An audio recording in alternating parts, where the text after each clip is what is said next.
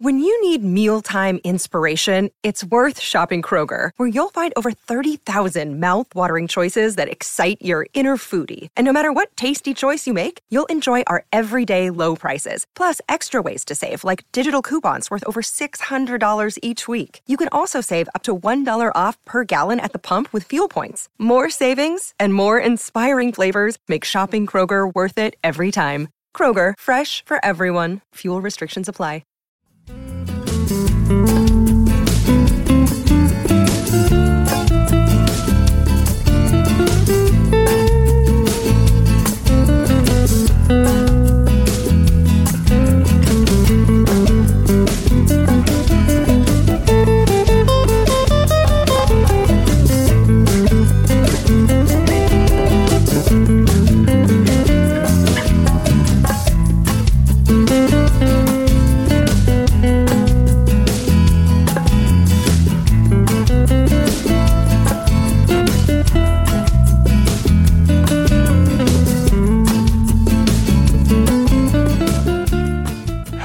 Listeners, and welcome to Ohio Mysteries. You're listening to a clip of Esperanza by Cleveland Latin jazz guitarist Victor Samalot. Victor is our featured Ohio musical artist tonight, so stick around to the end of the podcast. We're going to tell you a little bit more about him, let you hear the rest of that song. But right now, let's throw another log on the fire, campers.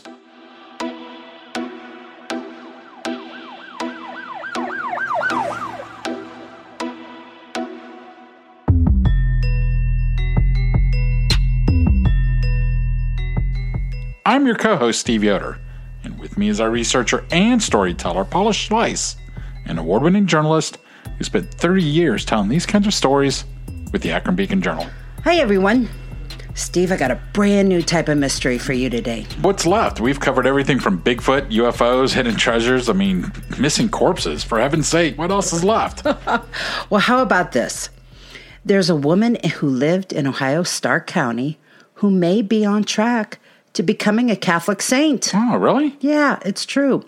Her name was Rhoda Wise, and in 2016, the first step was taken in a process that could take years, even decades, to complete. The Diocese of Youngstown opened an investigation that resulted just last month into documents being officially handed off to Vatican officials in Washington, D.C. for transport to Rome. So this is like a real investigation into... Yes, this is, as a matter of fact, she's already passed the first step. Oh, wow. Yeah. So Rhoda has a very fascinating story, and I'm going to get to that. But since you brought it up, let me explain to you how someone becomes a Catholic saint. That way, when I tell you the story, you can at least see how we've reached the point of the Youngstown Diocese asking Rome to consider this case. So I apologize if I misinterpret any of this. It looks like the rules have changed over the years, but from what I could find online, there's a 4-step process. First, the church has to determine if the candidate is a true servant of God. That's an official designation. To get this designation, the diocese opens an investigation at least 5 years after the candidate has died. They search the candidate's writings and public statements. They collect eyewitness accounts. It sounds like the body is even exhumed and examined. Rhoda has passed this stage. In 2016, Bishop George Murray of the Diocese of Youngstown declared Wise a servant of God. So this phase has been completed. And that's the first phase to become a saint. You have to be declared by a bishop? Apparently. Okay. Because he did. So I'm going to assume that's the person that gets to. In level 2, the candidate is then considered for venerable status. Now, Pope Francis himself would have to decide this. The church has to convince him that the servant of God has exercised to a heroic degree the virtues of faith, hope, charity, prudence, justice, fortitude, and temperance. If he names Rhoda a venerable, the process would then move to phase 3. Now, in phase 3, a venerable may be deemed blessed and become part of the beatified. That means the church has officially decided the candidate has made it to heaven. There are 2 ways candidates can achieve blessed status. There is the martyr path. That's if the candidate gave his or her life voluntarily in witness to their faith or in an act of heroic charity for others. But if the candidate didn't die a martyr, then proof is required that the candidate performed a miracle. Well, technically, God performs the miracle, but because the candidate prayed for it. Almost always, these miracles are healings because those are the easiest to judge. You can document someone had, say, an incurable illness, and then after the candidate offers prayers for that person, physicians document that the illness is gone with no real scientific explanation. And then there's the final phase. If it is proven to the church's satisfaction that the candidate performed at least 2 miracles, sainthood could be bestowed. There are exceptions, but the rule of thumb is 2 miracles. Rhoda Wise did not die a martyr, so she's going to need at least 2 miracles attributed to her. So now let me tell you about Rhoda. Most of this story comes from the website rhodawise.com and from the autobiography of Mother Angelica, who was a Catholic nun who founded the cable television network known as EWTN. Steve, just flipping through channels. Have you ever noticed the channel EWTN? I have. It's been around for decades. Yep. And Mother Angelica has this chubby cherub-faced. I remember that, yes. And she's older. She's got her little glasses. And once you see her, you'll be like, oh, yeah, I saw her as I was flipping through. So let me get back to Rhoda. Rhoda Wise was born Rhoda Greer in 1888 in Cadiz, Ohio. Steve, you know who else was born in Cadiz? Clark Gable. That's right. And there was another famous one, yes. Yes. I do not remember. George Armstrong Custer, okay, the right. Civil War officer who died fighting the Indians in the Battle of Little Bighorn, also known as Custer's Last Stand. Okay, he wasn't actually born next door, but he taught school in Cadiz before entering West Point. Anyway, Rhoda Wise was one of 8 kids, and they were dirt poor. Her dad was a bricklayer, and she spent some of her youth growing up in West Virginia. She moved to Canton, Ohio, with her first husband, and he died of a cerebral hemorrhage while they were still newlyweds. A couple years later, she married George Wise. Rhoda and George stayed in Canton and adopted 2 daughters. One died as a baby. Rhoda's hard life continued. Her husband was an alcoholic who couldn't hold a job. The family moved multiple times, finally settling into a 3-room white clapboard shotgun house at 2337 25th Street Northeast. It was basically a depression shack, a block from the Canton City dump. This house today is a shrine, and if Rhoda becomes a saint, no doubt it will be said 1932 is when her journey began. She was 44 years old then, a portly matron who was getting portlier by the day. As her belly swelled, she wondered if she might finally be pregnant. But a trip to the doctors revealed she was actually carrying a 39-pound ovarian cyst. Wow. Yeah, the tumor was removed, but Rhoda suffered from other illnesses and multiple surgeries, so debilitating that she was suicidal and twice was committed briefly to a state mental hospital by her husband, diagnosed with a psychosis related to her poor health and those repeated hospital visits. 4 years later, so we're in December of 1936, Rhoda was enjoying a rare period of relatively good health when it all went to hell again. Can I say that? I don't know. Okay. Armchair detective might not like that. Yeah, I don't do. She was walking down a street, returning home from a Christmas party, when she stepped onto an iron cover of a water drain. The cover was broken and it gave way, and Rhoda seriously injured her ankle in a way that just would not heal. You've had foot problems. You know how debilitating that can be. They tried a series of casts on her foot, but her foot bent in an unnatural way, and she couldn't walk without pain. 2 years later, they were still trying to figure out how to fix her foot. In 1938, they admitted her to Mercy Hospital in Canton to try yet again another cast. But Rhoda was about to learn she had another big problem. A nurse realized Rhoda had an abscess beneath that old incision on her stomach from that tumor years earlier. Even worse, the adhesions had formed on her bowel under the incision.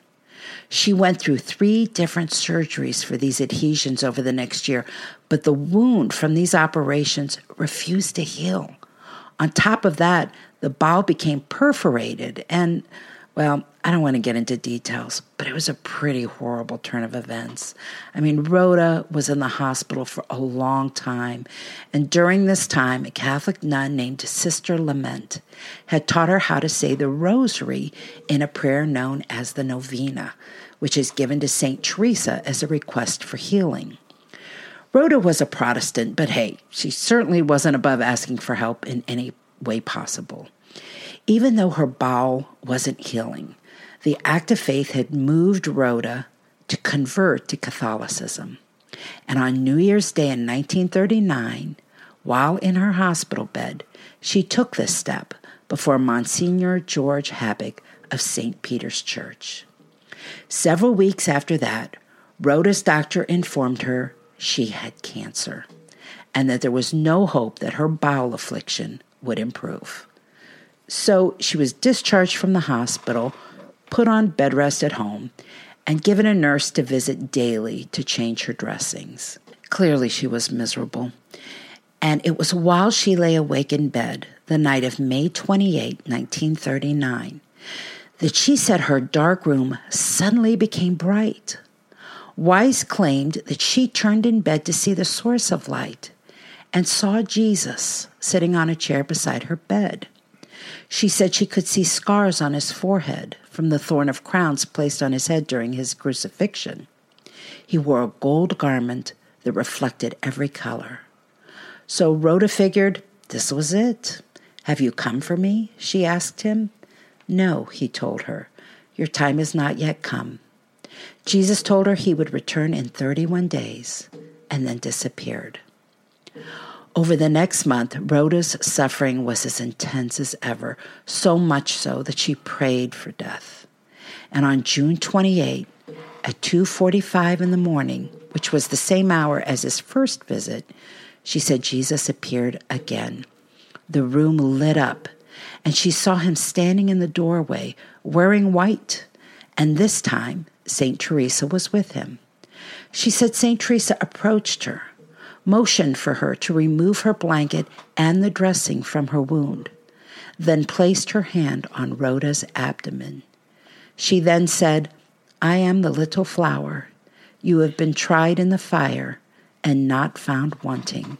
Faith cures all things." Jesus told Rhoda he would come again, that there was work to be done, and the 2 images vanished. As they departed, Rhoda lost consciousness. She woke again at 5 a.m. and found that the wound on her stomach that had refused to heal for more than a year was closed. The painful rawness around the opening was gone. The ruptured bowel was entirely healed. But Jesus and St. Teresa weren't done. Her abdomen completely cured. Physicians focused on her leg. They put a new cast on it that was so painful, Rhoda woke up in the night crying. It was August 25th now, and at 2:45 a.m., the same time as the other visits, the room filled with light, and this time St. Teresa appeared by her bed. She told Rhoda to stand and walk, and as Rhoda obeyed, the cast split open, lengthwise, and fell away. Rhoda, who hadn't walked without crutches for more than 2.5 years, found her foot perfectly straight and pain-free. Now, this stuff was not going unnoticed. When Monsignor Habig heard about it, he launched his own little investigation and told church officials he believed the healings to be authentic and supernatural. And as word traveled of the miracles bestowed upon Rhoda, others came to her. There were weeks 350 people from curiosity seekers to skeptics to pilgrims, would arrive at her home, asking to touch her or hear her speak. There were other spectral visits, too. Rhoda said Jesus or St. Teresa had visited her 20 times in all. She recorded everything in a diary that she had started at the hospital. She recorded that on December 29, 1939, Jesus told her, "You will win many souls through your devotion to the Sacred Heart and the Little Flower." And on April 3rd, 1940, he told her, "Cures more wonderful than your own will take place on this spot." Then he told her, "I will not see you again for a long time. Much will be accomplished before I return again." 1942 was the first time Rhoda experienced the stigmata. Do you know what that is, Steve? The wounds of Jesus? Yes. On your, okay, you got it. You got it. Yeah. In Christianity, that's the phenomenon where somebody displays wounds in the same place that Christ had them upon his crucifixion. Okay, round two. Name something that's not boring. A laundry? Ooh, a book club. Computer solitaire, huh? Sorry, we were looking for Chumba Casino. That's right. ChumbaCasino.com has over 100 casino-style games. Join today and play for free for your chance to redeem some serious prizes. ChumbaCasino.com. No purchase necessary. Void where prohibited by law. 18+ terms and conditions apply. See website for details. Rhoda's first stigmata happened on Good Friday that year, and the mystical wounds on her forehead, hands, or feet reappeared every Friday between the hours of noon and 3 p.m. for more than 2 years. Rhoda said her last visit from Jesus was June 28, 1948. He told her, "Tell the people not nearly enough of them are saying the daily rosary. They must say the rosary for the conversion of Russia." You know, that conversion of Russia has come up in other visions people have had over the centuries. So I found that kind of interesting. During this visit, she said Jesus showed her his sacred heart, or his bleeding heart. And Rhoda died 10 days later. More than 14,000 people visited during 2 days of calling hours. Service was held in St. Peter's Church in Canton, where Monsignor Habich gave the eulogy. "I submit my poor judgment to that of the Church," he said. "But it is my personal conviction that what she stated about the many apparitions of Our Lady and the Little Flower is true, and that she was highly favored by the Lord." After Rhoda's death, her daughter Anna May kept her home open to visitors. And when Anna May died in 1995, the home was willed to Mother Angelica, which I said was the founder of the television network EWTN. Today, the property is owned by the nonprofit Rhoda Wise Shrine, Inc. Now, why would Rhoda will her house to Mother Angelica? Well, turns out Mother Angelica may have been one of her miracles. She wasn't called Mother Angelica when it happened, of course. Back in 1943, when this happened, she was Rita Rizzo, which sounds to me like a character out of Grease. Rizzo. She'd been a drum majorette at Canton McKinley High School, and now she was a 20-year-old young lady who worked at Timken and suffered from torturous stomach spasms. According to her own autobiography, she had been surviving on crackers, tea, and stale bread. Her mother, May Rizzo, had learned about Rhoda during a bus ride when she sat next to a woman named Catherine Barthel. Barthel was a housekeeper, and one of the houses she looked after was a ramshackled residence in northeast Canton, whose owner was a remarkable woman.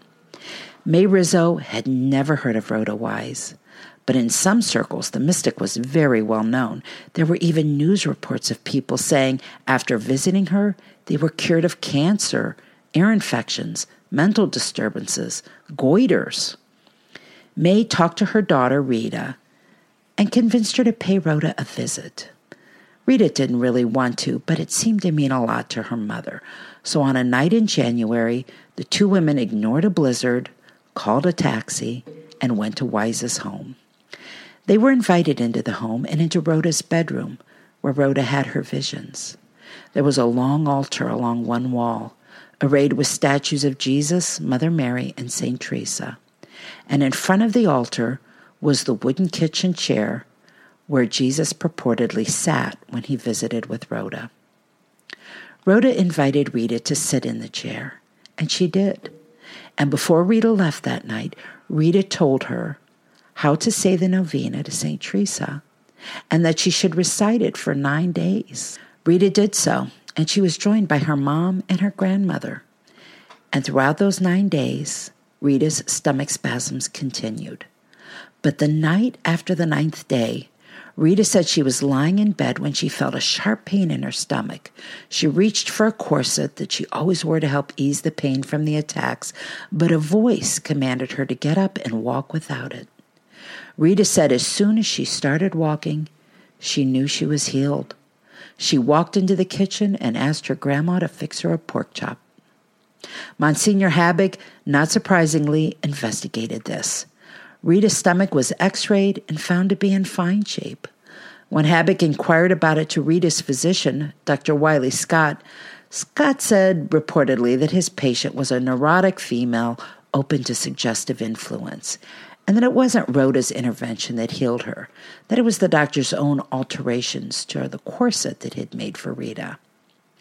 In any event, Rita said she ate, put on weight, and the pain never returned.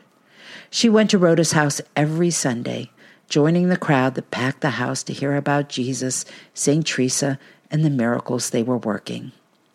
Some years later, Rita Rizzo, of course, became Mother Angelica. The broadcast cable TV network that she founded, she hosted programs for them from 1981 until 2001. And she died in 2016. By the way, that's the year that the canonization process began for Rhoda Wise. Well, let's hear from our armchair detective on this one.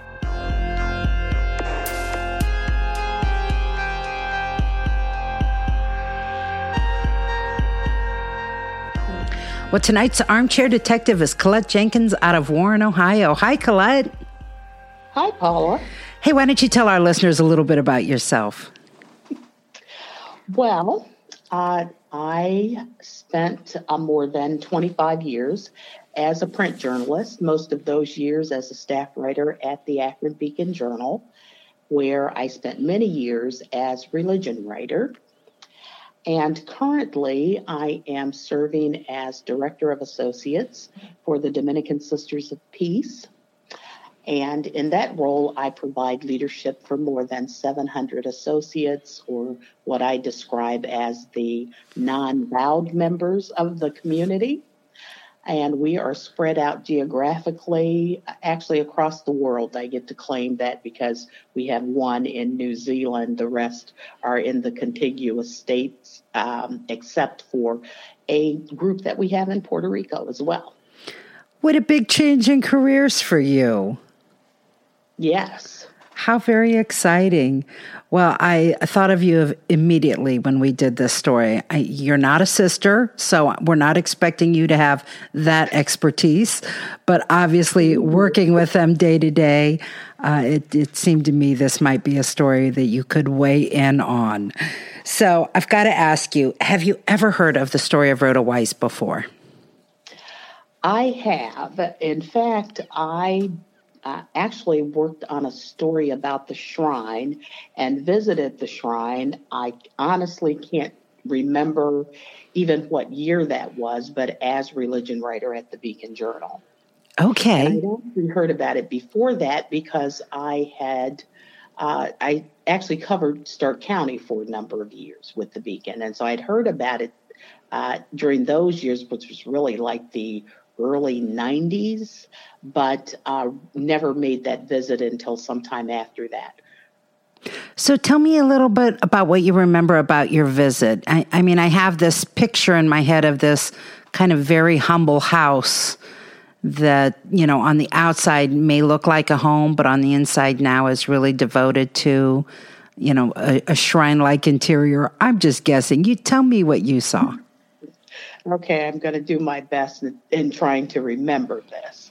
And you're correct. It does look like a normal house on the outside, very understated, really quaint inside.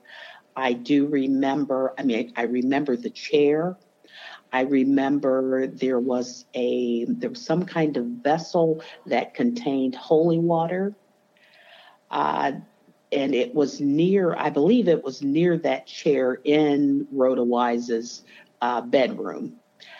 And I do recall that outside there was another smaller building. I remember candles being there. I don't remember what they called the building, but I do remember candles. I do remember that there were also small containers of holy water that came from that vessel inside the shrine.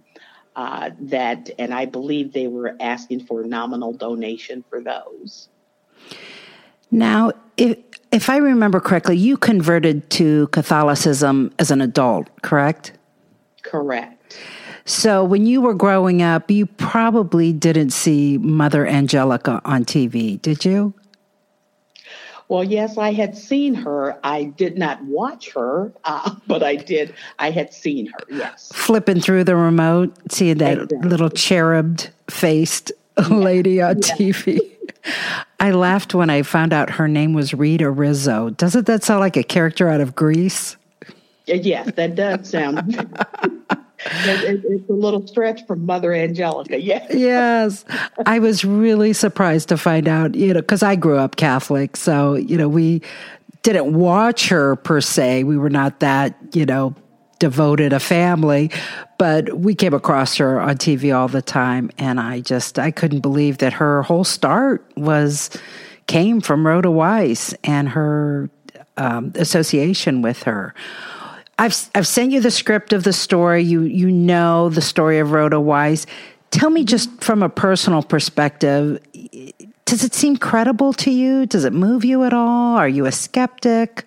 What's your feeling about it? Well, that may be. I may have a little different take on this. As you said, I did not grow up Catholic. I grew up in one of the historically African-American Methodist traditions. And so for me, I guess when I look there, the one thing that I'm definitely in on is that, there are no living saints, because I just think you can't be a saint living on earth. But good point. But nevertheless, it's interesting to me because I guess my view of a saint is sort of, it's like a holy person who is believed to have some kind of special relationship sort of to the sacred. And so for me, there's this other part of it, this moral perfection kind of thing. I'm really not sure how we determine that. But nevertheless, because I am a person of faith, I've always been a person of faith, I believe that God can do anything. So that makes me say it's possible. Okay. I know that we are relying on, either having something from that particular person that we're looking to recognize as a saint or other kind of verification from other people about different things. And, I certainly have no reason to doubt that these miracles could have been performed. So I guess that's sort of where I am, is that I'm saying, I'm not a doubter. So, I think it's possible. After I wrote the script for this, I found a list of American saints on the internet, and there are only 13 of them. So clearly, this is a process that is, I think we have to trust to be very picky, very regimented, and it seems to me take decades, because the closest I could find to a person from Ohio in the sainthood process is something that's been going on for almost 50 years. So if Rhoda becomes a saint down the road, we probably won't be alive to see it. But definitely they're extremely picky about who they anoint in that way. Do you have a feeling of how important the saints are these days? When I was young, saints were very prominent, and then I think that kind of changed over the years. Do you have a sense whether the very devout in the Catholic religion still hold saints to a very reverential place in the church? I do believe those who are very devout do hold that importance for saints. And even those who we might not describe as devout, and even some non-Catholics. But I think there may be a difference in the way people look at it. And also, I think there was some misunderstanding that like you were saying, back when we were growing up, and even though I wasn't in the Catholic Church, I certainly had Catholic friends, and I would remember these conversations about the saints. And sometimes people felt like they were praying to the saints. I guess my understanding of that is a little bit different. And maybe it's because of my Protestant upbringing. I don't know. But I guess I looked at it more as they were sort of intercessors for us, as opposed to, because I believe we can only pray to God. I don't think we can pray to saints. That's my personal belief. I think that the saints may be intercessors, that we could ask for their help if we truly believe that they're sitting in that position as a saint in heaven, that they could maybe intercede for us as we pray to God. But that's just sort of my take on it. Yeah, I think the church would approve of that take. I know when I was young, we probably didn't make a distinction as to whether you were praying to a saint or asking for the saint to intercede on your behalf. Probably as a youngster, I probably just thought I was praying to the saints. But certainly when I was older, I realized that the church frowned on that interpretation, that the prayers were going to God. But if you wanted some divine help in passing that message on, it was okay to choose very human people who had human experiences that rose to sainthood to say, hey, you know what it was like. You were in my shoes. Help God understand this. That kind of a feeling. Because sometimes it's just easier to speak to somebody who's shared your experience. And that's one thing that one way saints can help us connect to God, which is hard to understand, fully as a concept, because we don't see God as somebody who was human. Exactly. I think you're right. And I know that even, because when we look at saints, they're like these sort of divine beings. And I think a lot of times when we talk about it, I think that's why I thought it was important to mention, that I don't really believe that there can be saints on earth, because, I know that in some traditions, they talk about people being saints, and I'm thinking, well, that'd be kind of tough to do when you're living on earth. But I guess when I look at saints, I kind of, I view them in a way that they are reminders that the church is called to show the holiness of God. Hello, my name is Peter Zablocki, and I'm a historian, author, and college professor. I'm thrilled to invite you to check out Evergreen Network's History Shorts podcast. Every Tuesday and Thursday, join me on a journey through time, exploring the little-known and hidden gems of history. In each bite-sized episode, I'll dive into my original research to bring you intriguing historical curiosities you've probably never heard of, uncovering the fascinating stories that have shaped our world, from forgotten figures to overlooked events. And the best part? I've condensed all this historical goodness into manageable chunks, perfect for your on-the-go lifestyle. Whether you're commuting to work or squeezing in a quick break, History Shorts fits into the little time you probably think you don't have. Subscribe now and never miss an episode of the History Shorts podcast, available wherever you get your podcasts.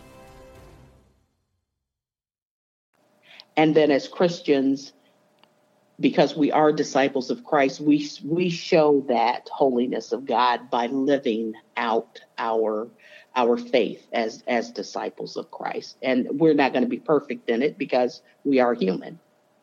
Exactly. When I read this story, I also felt connected to it because Rhoda Wise's path to God came through St. Teresa, and my mom said the novena all the time. And she had all of these wonderful stories about how she would say the novena for something very particular, and then somebody would show up with roses for her, like on the 10th day. Okay. And I remember in one case, there was a little girl that lived in our neighborhood, and she suffered from a really terrible skin issue that affected her, internally and in a lot of ways. She died relatively young. But I remembered my mom saying a novena for her. And this little girl, out of the blue, knocked on my mom's door one day and handed her a rose that she had plucked from somebody's garden. She had never come over to visit my mother before. And just out of the blue, she just showed up with this rose and said, "I wanted you to have this." And my mom just became a huge believer after that and said the novena to the very end. Mm-hmm. So I think probably a lot of people who pray to St. Teresa probably have those kinds of stories. I think you're right. I do. I do believe that it's that connection. I think that those connecting points, and I think even in this case of Rhoda Wise, because you see, she comes from really, really humble beginnings, and that she wasn't this sort of rock star person. I think she serves as that reminder that, we all have a role to play, that we can all do something good to make the world a better place. Well, whether you're Catholic or want to believe in saints or not, I think that's a message we can all agree on. So, well, since I did that research after I wrote my script, let me share this with our listeners. So, Rhoda Wise is at the level of servant of God. She's been approved as a servant of God. That's one of the steps on the way to becoming a saint. And I learned that there were a total of 3 servants of God with Ohio connections. There was a Blandina Segali, who was born in Italy and died in Cincinnati, and a Gwen Conacher, who was born in Chicago and died in Bloomingdale, Ohio. They, along with Rhoda, are the 3 servants of God with Ohio connections. The next step up that people will be trying to get Rhoda to reach is the class of venerable. And there is one person from Ohio with that status, Celestina Bottego, who was born in Glendale, Ohio. And then above the venerable status are the beatified. And there are actually only 8 worldwide that are at that point. One of them with an Ohio connection, a Mary Frances Schervier, who was born and died in Germany, but she founded a order of sisters who worked to serve the poorest of the poor. And one of those orders was in America. And there is a miracle in Cincinnati from 1989 that is attributed to her. So that is the highest connection to sainthood that we have in Ohio. American saints, there are only 13 total saints, actual saints, from America. So it would certainly be a very rare honor if Rhoda would make that. But thank you so much for joining us tonight, Colette. Really appreciate your insight on this and continued success with your career change. How many years has it been now? Well, thank you. It has been, I am in my 3rd year with the Dominican Sisters of Peace. Great. Well, I hope it continues to be everything you wanted it to be. Well, thank you. I appreciate that. And I appreciate you inviting me to share with you. That's it for tonight, listeners. For photos, news clippings, and more on this and every episode, hop on over to our website, ohiomysteries.com. And that brings us to tonight's featured Ohio musical artist, Victor Samalot. This is our second time for him, Steve. Yes. He has been bringing his acoustic instrumental guitar to music lovers for a quarter of a century. Fantastic. Victor is also a prolific performer. You can find him all over the place. Check out his schedule on his website. That's Victor Samalot, just like it sounds, victorsamalot.com. I'm there right now, and I can see he'll be at Vento La Trattoria in Cleveland on November 14, the Berea Depot and Restaurant on November 16, and the IX Center on November 23rd. Not sure what's going on at the IX Center, but whatever's going on November 23rd, he's going to be there. Awesome. And be sure to follow him on Instagram, Twitter, and Facebook, and look for him on his YouTube channel. At the start of the podcast, we played a clip of his song Esperanza. Here's the rest of that song. Enjoy, and we'll see you here next week for another episode of Ohio Mysteries.